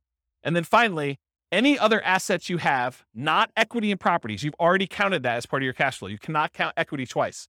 But any other investments you have that you've invested in stocks or bonds or mutual funds or anything like that, maybe you made hard money loans, all of that stuff clumped together times whatever you consider to be your safe withdrawal rate. So the safe withdrawal rate is the percentage of money that you could take out each year from your investments that are invested in these things, stocks, bonds, mutual funds, things like that, that you can safely withdraw that you're not likely to run out of money. And there have been studies done on this. If you guys have heard of the Trinity study, that's a study that talks about using the 4% safe withdrawal rate, where they've done studies based on certain percentages in stocks and certain percentages in bonds, and that you're not very likely to run out of money over a 30-year time horizon if you use 4% to take money out. So if you have $1 million, you could take out $40,000 a year. The $40,000 does adjust up with inflation each year, but you take out $40,000 a year and use that to live on, okay? So that's what yearly safe withdrawal rate on any invested assets means. So the three parts: passive income, Social Security, pensions, annuities, net cash flow, and then that yearly safe withdrawal rate on invested assets. The sum of all three of those, if it exceeds your minimum target monthly income in retirement, then you're financially independent. Okay? Any questions on this? Cool. So here are the changeable assumptions. I made up like a prototypical person who's doing this. I call them Norm and Norma if you guys are listening to the Real Estate Financial Planner podcast, but it's basically the same assumptions there. They're married. They're both 21 years old. They recently graduated from college, and they're working in a technology department of a large healthcare business. They have a total of $10,000 saved up. They earn combined between the both of them $72,000 a year. That's $18 per hour times 2,000 hours, $36,000 a year each. They're saving about $1,000 per month before they buy any houses. So that's based on them renting. They're renting somewhere for $1,800 a month, and they're able to save $1,000 of their $6,000 a month in income toward financial independence. They are obsessed about achieving financial independence, and they're looking through all these different strategies, trying to find the optimal one for them, the one that both fits their lifestyle, what they're willing to do, but then also gets them to FI as fast as possible and as safely as possible, honestly. They want to find their best path. We talked about that. They're both going to take Social Security at age 67, so we've got that modeled in. And Social Security is estimated based on them working until they're full age 67. But technically, they are, if they stop working early, it should be a little lower than what I have programmed in here. So if they achieve financial independence at age 50, then they're technically not working until 67. So the Social Security that we have modeled in is a little bit higher than that. Any questions on the assumptions? And you could change all these. So if you make $80,000 a year, go ahead and change it. You can go ahead and log in and change all the assumptions for all these scenarios. Any questions on these? Cool. So these are the loans we're going to use on your sheet. So they're primarily doing this 5% down with monthly MI, 5.5% down payment. That's the one I'm primarily focused on in all the scenarios. If they're doing in parallel buy and hold, these are the 15%, 20%, 25% down options. So I'm using those when I talk about the 15% down, 20%, or 25% down ones. You got the worksheet for that. So I did this for 60 years, modeled 60-year time frame. Their effective income tax rate for calculating their depreciation benefit is 17.85. I assumed inflation is 3% per year. That mortgage interest rate based on their owner-occupant is 5.5%. It does have PMI. I used the 4% safe withdrawal rate, and they're doing that $5,000 a month in their target monthly income retirement. And in an ideal world, if they could get to $10,000 a month, they're not living on that right now, but if they could get there, that would be ideal for them. Okay. Although I'm not using it in tonight's presentation, but that is one of the things that they're doing. Okay. So let's talk about the property that they're using. So there's a $375,000 property. They're buying it for what it's worth. They're not getting a discount. They're not paying a premium. They're putting 5% down, and there's PMI on that. The property value goes up at 3% per year, by the way. It's keeping pace with inflation.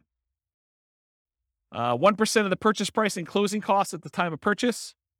They were not able to negotiate with the seller and get the seller to give them any seller concessions, so they got to come to the closing table with all their own closing costs. The interest rate we talked about, 5.5% for that 5% down, plus the PMI. They're getting 30-year loans. Rent on that property, $2,600 per month, and rent increases with inflation as well at 3% per year. When they're house hacking, one roommate's worth $650 a month. Two roommates, $650 each, $1,300 total. Three roommates, $1,950 for the three of them. And for four roommates, if they're able to buy like a 5-bedroom and rent it out that way, it is $2,600 a month. Okay, so $650 per bedroom. And then 3% of the monthly income is the assumed vacancy rate. 10% is assumed maintenance rate, so they're putting aside 10% of rents and maintenance. And then 0.75% of the value of the property each year is the assumed property taxes rate. So the initial value is $375. That works out to be about $2,800 and change per year in property taxes.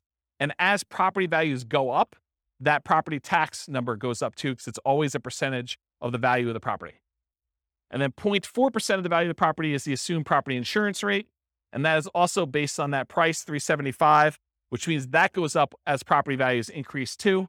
And in the first year, it's about $1,500.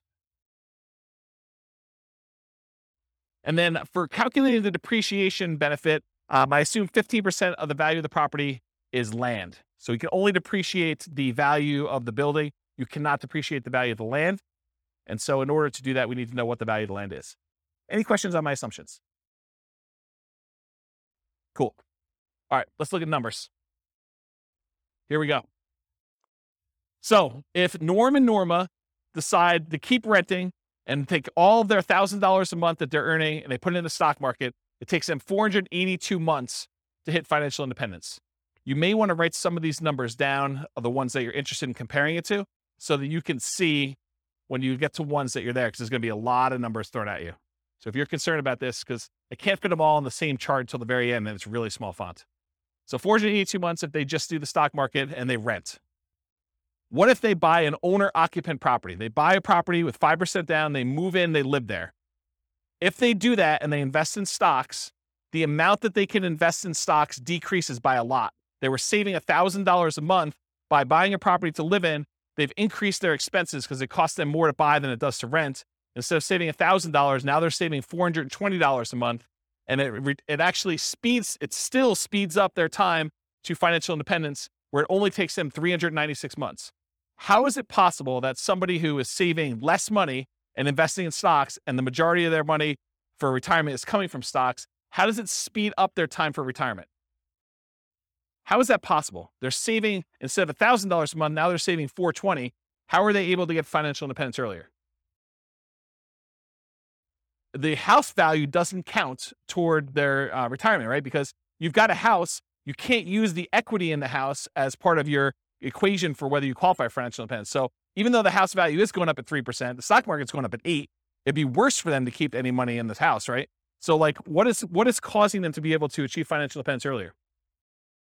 Pay off the mortgage. So by the time the mortgage gets paid off, they no longer need to be able to afford that principal and interest part of that payment. So they're, instead of having to earn $5,000 a month, now they need to earn about $3,000 a month in order to be qualified as financially independent, because they don't even have enough income to pay for the mortgage anymore. There's no mortgage, right? So that's why it's lower. 396 months is how long it takes them if they buy a house as an owner occupant. If they keep renting, they stop buying a house now, they went back to saving $1,000 a month, and instead of just buying the owner occupant, they saved up, they put 20% down, they bought up to 20% down rentals, they can retire in 370 months. So faster than if they bought a house and invest in stocks. So they're renting here themselves, but they've got 10 rentals, 370 months. If they do 25% down rentals instead of 20% down, so they take a little longer to save, but the cash flow on them is a little bit better, it takes 346 months to get there. If they say, hey, listen, I want to do this 15% down non-owner occupant loans, but they pay PMI, that's still 370 months. So it's still 370 months whether they put 20% down or 15% down. It's faster if they do 25% down. And by the way, this one is part of the buy and hold class. I go through this in detail. I'm just sort of getting to the spot where we start talking about house hacking. Okay. This is sort of like build up. Okay. So ignore house hacking for a second. Should they rent or should they buy? Should Norm and Norma keep renting for $1,800 a month, increases with inflation, or buy a property with almost $600 a month higher cost? They go from saving about $1,000 per month when renting to about $420 per month when they buy a property to live in. Should they rent or buy? They have reduced savings amount. Will it matter? And we already talked about this. They eventually pay off that mortgage. And if you wait till you pay off the mortgage, then your qualification for financial independence gets much easier. So that sort of becomes an easier hurdle once you get to that point. Okay, so now they owner occupy, then they do 20% down payments. So this one, they buy one owner occupant property, then they take their extra money and they save up for 20% down payments. That takes 394 months. Just the tiniest bit faster than if they buy the owner occupant and they do all stocks. Doesn't really make that big of a difference. What if they do 25% down? Still 394 months. Wow, that's kind of weird. 25% and 20% still the same. Whoa, it's even the same for 15% down. All of these are 394. Why is that happening? Because 394 is when they pay off their mortgage. And so they just kind of like, whoop, they all qualify based on that then. Okay, so we talked about why these are similar, because they pay off their mortgage. So here's the buy and hold stuff summarized just to show you the fastest ones if they do short-term rentals, which we didn't really talk about tonight, but those are the fastest ways for them to achieve financial independence if they buy properties and use them as short-term rentals. Otherwise, this is the kind of the speed of all of them. Okay, what if they nomad? They buy 10 nomad properties, basically buy that first 5% down. They move in, they live there for a year. As soon as they have enough down payment and debt to income ratio to be able to qualify for the next one, they buy the next one. They repeat this until they have 10 properties as rentals. And they kind of do that. And if they do that strategy, it takes them 320 months. So besides the short-term rental strategy, nomading, just plain vanilla nomad of buying 10 properties, is faster than all the other strategies. Doing all stocks, doing all 15% down, 20% down, 25% down rentals. So nomad crushes it. Okay? And honestly, they don't even buy their 9th and 10th property until after they achieve financial independence. So they only need to get to 8 before they get those numbers. Okay? Fixer upper nomad. So this was the buying 10 nomad properties at 5% down, took 320 months. If they go buy a property at a discount, and I cover the assumptions for this in last week's class on nomading, but basically that takes 231 months. So if you're buying properties at a discount and you're getting a little bit better cash flow on those, it's faster. 231 months to buy properties at a discount if you're doing fixer upper nomad, if you could find them in your market.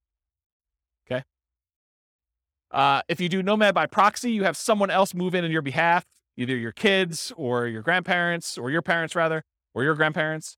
It could take 214 months to do nomad by proxy. And go watch last week's class to go find the details of that, because there's a lot of nuance to what is involved in that. Okay. If you decide to do short-term rentals with nomad, so you buy a property, you live there for a year by yourself, then you convert it to a short-term rental where you're getting a little bit of a premium on rent. If you do that, 154 months. So converting your property to a short-term rental after you move out is 154 months. So now we're going to talk about nomad with house hacking. We covered this last week, but it kind of straddles both realms, right? We have nomad, but then we also have house hacking. So essentially the same as getting a side hustle, which you talked about, extra income each month. Start the income at month 33, which is when they buy their first property. So I just started it when they bought their first one, and I have it go. So I'm going to show you 1 roommate, 2 roommate, 3 roommates, and 4 roommates, $650 a month per roommate. So $2,600 if they have 4, $650 if they have 1, and everything in between, $650 each one. So here it is. These are the 3 with roommates. So if you have 1 roommate, it takes 263 months. Doing regular nomad was 320. Now it takes 263 if you just get 1 roommate and you do nomad with house hacking. If you get 2 roommates, 238 months, just under 20 years to retire with those baseline assumptions. If you get 3 roommates, 214 months. So I think you save whatever that difference is. That's 2 years? 238 to 214, 2 years.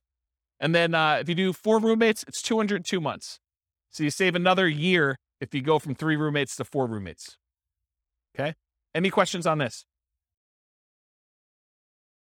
Nomad with lease option exit takes longer, 379 months right now with those assumptions. And again, I'm going to point out, if you change these assumptions, nomad with lease option could be the winner. Like, it could be the best strategy. But with the assumptions I use and their starting position and all this stuff going on, it just works out that they don't do very well with it. You have questions?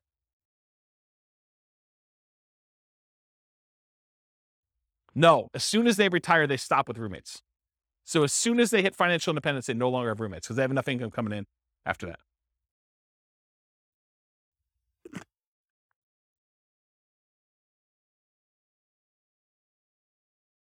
Okay. So the ultimate real estate agent retirement plan, if you have a real estate license and when you buy a property, you put 5% down, you immediately get 3% back. So you get 60% of your down payment back when you buy properties. That takes 310 months. Okay. All right. So 1 house hack with roommates. So now I said, instead of doing nomad with house hacking, where you're sequentially buying a property every year, I'm saying, look, forget this buying a house every year. You buy 1 property. You buckle down, you get roommates, you just stay there, and then you do your strategy, whether that's investing in stocks or whether that's buying 20% down rentals or 25% down rentals where you're not moving in, but you're just buying the 1 property as an owner occupant, you're getting roommates, and you're staying there, okay? So buying 1 property only, you're house hacking with roommates, 1 to 4, $650 per roommate, and it's essentially the same math as if you got a side hustle allowing you to invest more in the stock market, if you think about it that way, right? So you get a roommate, and they're paying $650 a month. So now you just got $650 a month extra income coming in. If you had 2 roommates, it's $1,300. One could think of doing short-term rentals as having 1 roommate, 2 roommates, 3 roommates, whatever it is. Just think of it that way. Same idea. Okay. So this is 1 house hack with roommates. This is if you buy no rental properties, you just invest in stocks, 394 months with 1 roommate. You buy a property and you do Invest in stocks and you have 2 roommates, 373 months. Buy 1 property, 5% down, 3 roommates, 334 months. And if you buy 1 property with 5% down, you have 4 roommates, 304 months. So all you have to do is buy 1 property, get 4 roommates, just do it for 304 months, invest in the stock market, and that's it. That's the strategy there. Okay, what if you do house hacking and then you buy rentals? So we're still doing that 1 owner-occupant property. We're still getting 1, 2, 3, or 4 roommates. We're going to vary those. But then you're going to buy up to 10 non-owner-occupant rentals. So you're not doing any more nomading. You're not moving anymore. You're just buying 15% down, 20% down, 25% down rentals when you do this. You're going to vary your down payments between 15% down with PMI, 20 or 25. And we're also going to compare this to not doing rentals, just investing in stocks, just so you can see the number. Here they are. So you buy 1 property with 5% down, you have 1 roommate, and you invest in stocks, 394 months. You buy 1 property with 5% down, with 1 roommate, and you buy 10, 15% down rentals, 357 months. You buy 1 property, 5% down, and you have 1 roommate, and you buy 10, 20% down rentals, 357 months. It's the same as whether you do 15% down or 20% down. Doesn't make that big of a difference in this case. Buy 1 property with 5% down, you do 1 house hack with 1 roommate, and you have 10, 25% down rentals. That's faster, 336 months. It was better for you to put 25% down in this particular situation with these assumptions than it was to do 20% or 15%. It's faster. Counterintuitive. Save up more, wait to buy the properties, then when you buy them, they have better cash flow. Doesn't make a lot of sense, but mathematically, it's what happens. Okay? Any questions on this? We're going to go through 2 roommates, same numbers, 2 roommates, 3 roommates, 4 roommates. Okay, this is 2 roommates. Same thing. 1 house hack, 2 roommates, just investing in stocks, 373 months. 1 property, 2 roommates, you would buy 10, 15% down rentals, 321 months. Buy the property with 2 roommates, you're going to buy 10, 20% down rentals, 316 months. So that's like 5 months faster than 15. Or sorry, 5 months. Yeah, 5 months faster. And then you buy 25% down rentals. You still have 1 house hack, 2 roommates, 297 months. Crazy, right? All right. 3 roommates. Just do stocks, 334 months. You buy 15% down rentals, 293 months. You buy 20% down rentals, 285 months. You buy 25% down rentals, 273 months. So it's faster to put more down. Counterintuitive, I think, for a lot of folks. Any questions on this? Way before 67. That's correct. That none of them include their Social Security because they qualify for financial independence way before that kicks in. That sort of becomes a backstop, where if they haven't been able to make enough money by 67, then Social Security kicks in and it usually bumps them right above. Yep. So really, in that case, they're not collecting Social Security. When they get to the point where they are collecting Social Security, provided it exists, then it's a bonus. It's basically increases their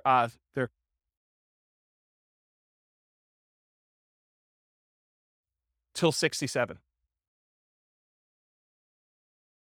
What do you mean?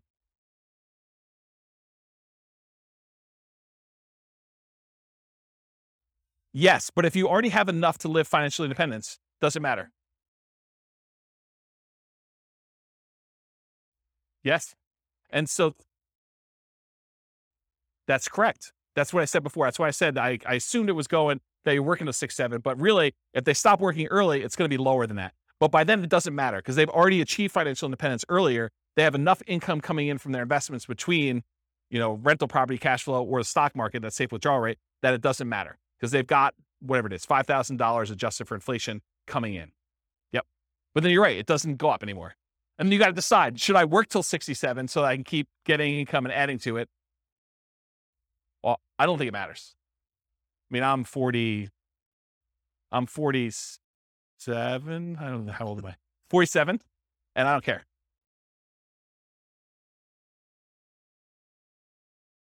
Well, so this is why there could be a full day class in this. If we go look at their actual retirement income, when you have rental properties and you just pass over that line, if you haven't paid off your properties, your standard of living tends to increase over time where it doesn't matter. Rents kind of creep up a little bit. Your expenses creep up, but it's only taxes, insurance, and maintenance. It's really not that principal and interest part of the payment. And so that stays fixed. So your cash flow tends to improve. Once you get over that threshold, when you have rental properties, it tends to keep kind of creeping up. And then magical things happen every time you pay off a property. It's a big bump, right? Because you no longer have principal and interest payment at all. So every payment that pays, every property that pays off, if you're buying them a year apart or whatever it is, when you're buying 20% down or 15% down, it's nice little chunks up every time you do that.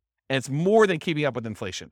Because if your rents are keeping up with inflation at 3%, but rent is the whole amount, and only your expenses, like your tax and insurance, are increasing, the other part of it's staying fixed, the amount of your cash flow is increasing faster than that. Does that make sense?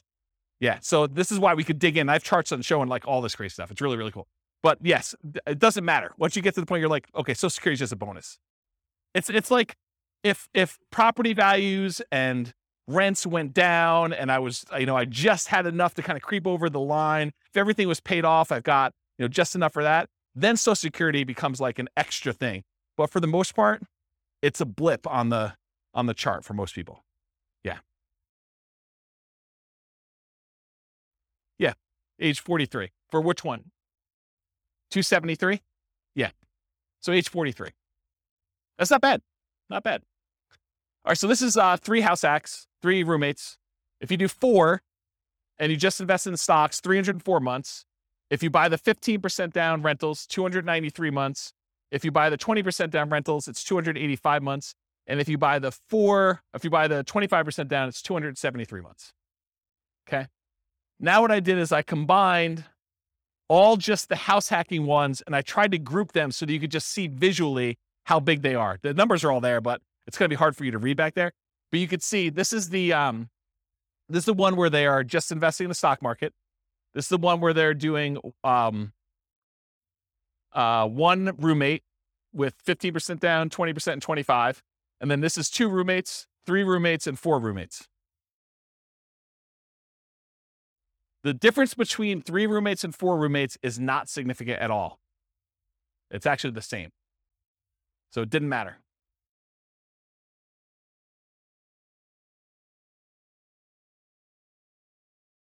Yeah, so Nick says it's easier to find a 4-bedroom house than a 5-bedroom house. And I think in some markets that's true. But you could find a 3-bedroom house with 2 rooms in the basement too, right? So you definitely can find 5-bedroom type units. Yeah. Yep. But you can see a steady decline for the most part as you do this. And as you go from 15% down to 25% down for these numbers. What I find interesting though is you get 4 roommates and you ignore all the real estate stuff, still 304 months, which is pretty promising, right? Even better than doing some rental stuff with 2 roommates and stuff like that. A lot less work, right? Right. So you got to make it worthwhile. And again, it's these specific assumptions and their situation and their properties and everything else. You buy in a different market, the numbers could be very different. And there's another weird thing that's going on here is equity does not get calculated into this formula with my assumptions. Why? Because equity doesn't count to financial independence, right? You remember the formula for financial independence is all the passive income from annuities, Social Security, and pensions. So that's not any of those.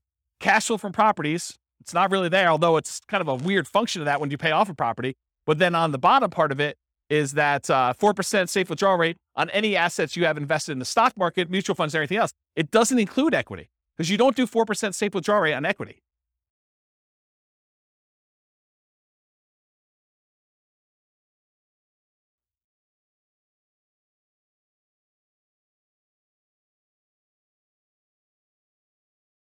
So I don't want to speculate because sometimes with leverage, you end up with a weird net worth thing where it could be better.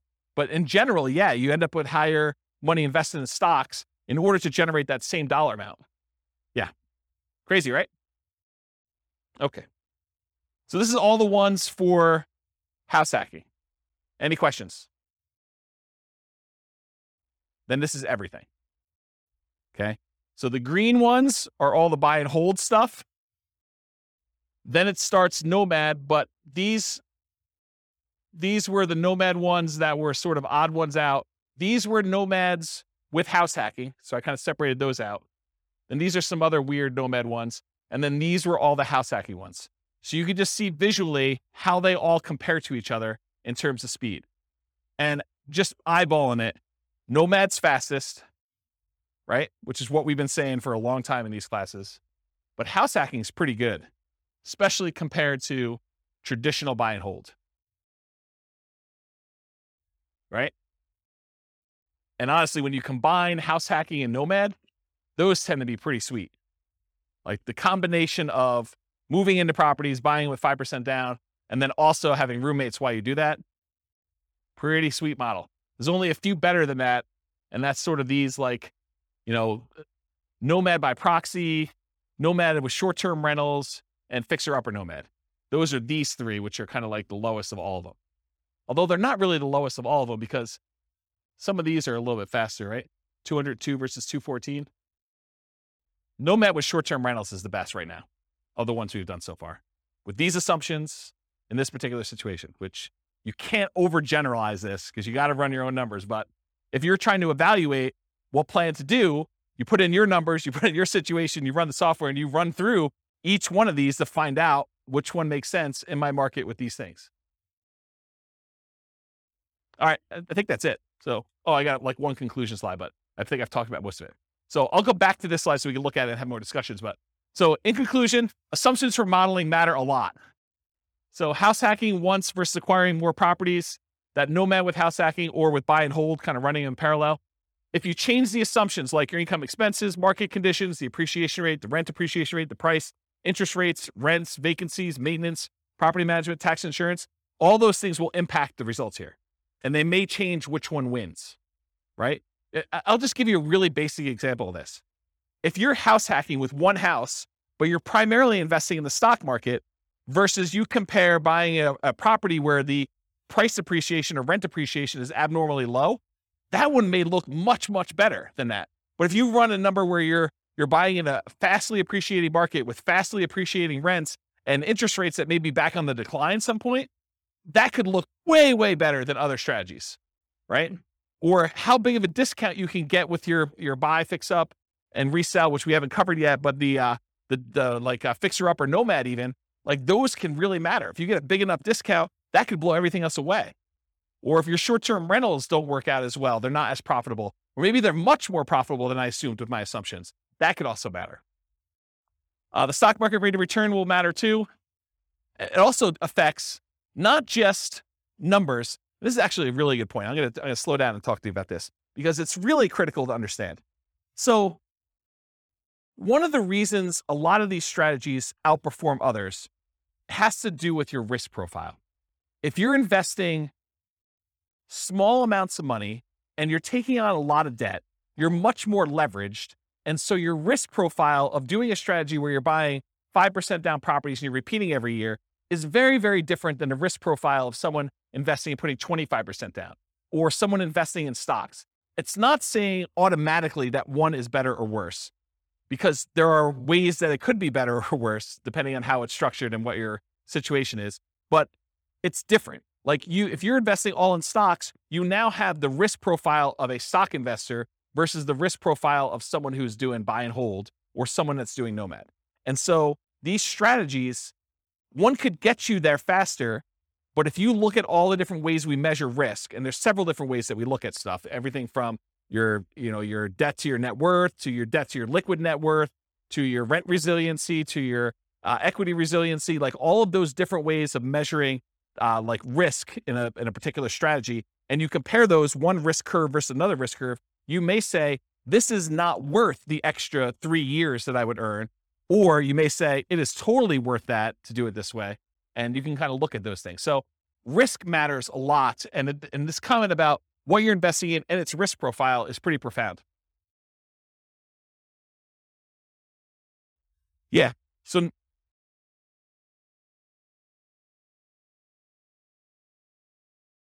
yeah.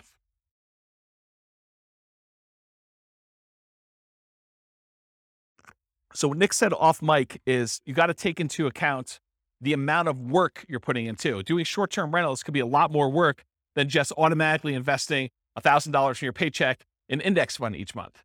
And so you got to be aware of that too. So totally, absolutely. And we talked about that idea when we talked about how part of the extra return you're getting from short-term rentals is your labor.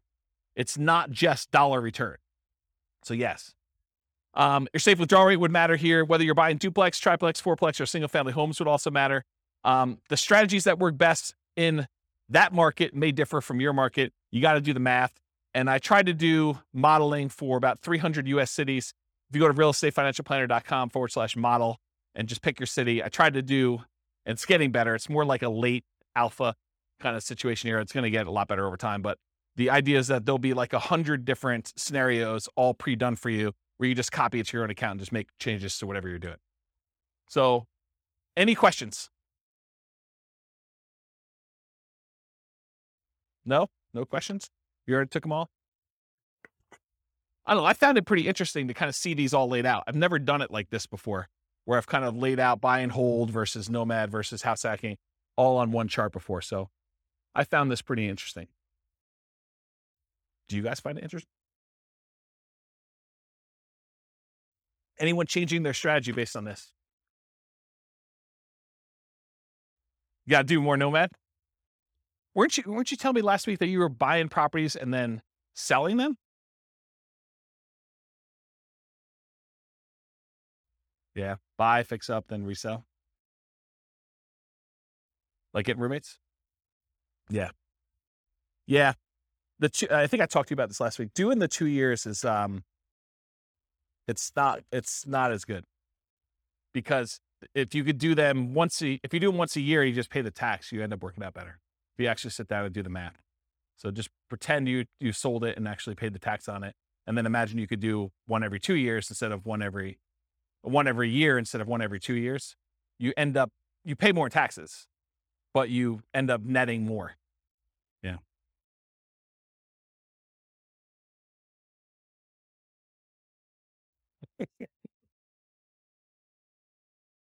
Yeah.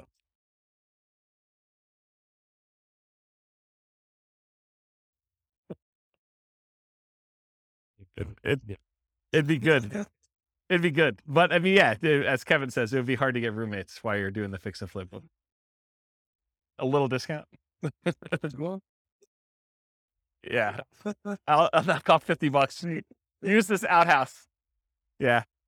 So yes, I mean, the thing is, when you model like real situations, like somebody doing stuff, a lot of times you're entering in existing properties that they own.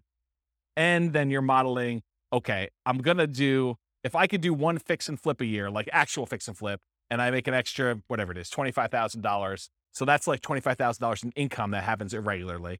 And then I'm also doing this nomad thing, and I'm also getting extra income from some house hacking, and maybe I'm getting my nomads at a discount. And then eventually I'm going to stop that strategy because I'm going to get married and my wife's not going to be willing to like house hack or nomad or whatever. And so now I'm going to go to 20% down after 10 years. And then what does that look like if I do that? And then I'm going to go buy, big apartment buildings. I'm not going to do this, piddly single family home stuff anymore. It's kind of like ignoring all that stuff. I'm going to be a real investor, right? I'm making a joke because the single family homes is really good anyway. But you go and you decide to switch your strategy and you do all this stuff. Or maybe you're like, hey, I'm going to do hard money loans after I get to a certain point. And then so instead of earning 8% in the stock market, I'm going to get 12, 13, 14, 15, 16%. There's all these different variations on what you're going to do and how you're going to do it and what that looks like. And I think you have to model it. And then, like I said before about those risk profiles, then you're really comparing, well, if I do this strategy, my risk profile looks very different and I have different risk exposures than I have if I do just this one strategy or these two strategies, and timing works. And what happens, really what you want to know, this is getting way off topic. When we've done all these assumptions, the biggest problem we have with this is that we're assuming 3% fixed appreciation, 3% rent appreciation, that, interest rates have remained the same throughout all the scenario. Like there's all these simplified things. Inflation is static, like inflation, rent appreciation, home price appreciation, mortgage interest rates, and there's one other, stock market rate of return. So there's like 5 that I really like to vary. So if you do it differently, have you guys ever been to a financial planner where they do Monte Carlo analysis? They say, if you invest $500 a month in the stock market, you have an 86% chance of being financially independent by age 65. Like you've done it where they've done the 1,000 run Monte Carlo with the stock market, and you see all the little wiggly lines and they show you your middle line and your kind of band of probability. Have you seen all this? Have you guys know what I'm talking about? So we do that with real estate. So instead of it being 3% fixed appreciation, I say, well, let's make it random. Let's make it so that on average it's 3%, but it could be negative 10. We could have a really bad year, or it could be positive. I don't know, where we see this last year, 18. So positive 18. So we can have this really wide range of what like home price appreciation is, and random rent appreciation, and random mortgage interest rates, and random stock market rates. And so we can have all of those being random. And then you tell me your strategy where you're like, okay, I want to buy a house every year as a nomad and I want to get roommates. Like, how does that look when maybe house prices go up really, really fast on you in year 3 and you're unable to buy them because your debt to income ratio gets all out of whack? Or maybe they kind of like remain low and snake along. And then by the time you've acquired 5, they take off. Or maybe they take off and then they have a big market correction. And maybe the money you have in the stock market kind of gets hammered while you're waiting for your down payments. And all of these random things are happening. And we do 1,000 runs or so. And then I show you what's your probability for success there and what your probability risk curve is for all that stuff. That's what's crazy. Because then you could see, well, what happens if everything's not up and to the right? It's not always 3%. It's not always the mortgage interest rates are going to go in my favor or the stock market's going to go in my favor. Then you start to see, oh, well, this is problematic. I don't actually get to my financial independence number all but these really small amount of times if I do this particular strategy, because I'm being super aggressive. You know, like if you're constantly pulling cash out and like cash out refinances in order to leverage up and do stuff, that looks really different when you have some years where you don't have, you know, all positive appreciation rates and rent appreciations and mortgage interest rates. And what happens if you're trying to pull cash out when interest rates are not really low anymore and there's a penalty to doing cash out refinances, the rate's higher, you know this, right? And you can only go to 75% loan to value and there's a cost to get the loan. We calculate all those things in with these random numbers and it tells a very different story than this, right? Because this is like what I can teach in class is this. And for some of you, like even this is like, holy crap, James, too many numbers, right? Like I can't keep everything straight. So imagine me trying to go and do Monte Carlo, like good luck, right? But I do that in the Real Estate Financial Planner podcast. So like the Real Estate Financial Planner podcast, not the one that these classes are on, but those are actually like I pick one. So for example, I think we're doing, where is it? We're doing the one where he just bought an owner occupant property. So it's this one. So we're here. So we did episode 7. So episode 7 is me taking a single situation. They bought one owner occupant property and they invested in stocks. And I do like a 20-minute episode telling their story and walking through with fixed assumptions. Then I do an advanced episode where I make everything random. And I go into detail about how random stock market rates, random rent, random price, all that stuff impacts them in that one situation. And then next week, I'll do episode 8, which is them buying 20% down rentals. So that becomes episode 8 for the Real Estate Financial Planner podcast. And then there's an advanced version of that. And they're separate podcasts. So that's the thinking. So over time, you'll start to get a feel of, oh, this is more risky, you know, lower probability of success than this one. Or the range, the variance is much greater, where they may be able to achieve financial independence really early if things really go their way, but it could be really, really late if they do that. Where another strategy might be a very narrow band. It's like within 5 years and like 90% of the runs are within that, right? And so you could see the difference between those. Does that sort of make sense? Okay. Yeah. Oops. Yes. 10%. Yeah, because that could happen. So we could do it such that they're tied. Like I can make it so that, you know, rent appreciation and price appreciation are the same. So if one's going up 5%, the other one's going up 5%. We could do that. Or I could make it so that they're at least correlated, right? Like I could do, it's 5% appreciation, and then do like plus or minus 1 from that, right? Like I could do some type of coding to that. I haven't gotten to that point yet, partially because I do think that you can see situations where they are uncorrelated. And so I kept it uncorrelated for that reason. What's that? You can. Yeah. You could see like the wide range of things in that case. Yeah. Are you like a math person? Okay, good. Good. Yeah, good. Awesome. I mean, I like math people.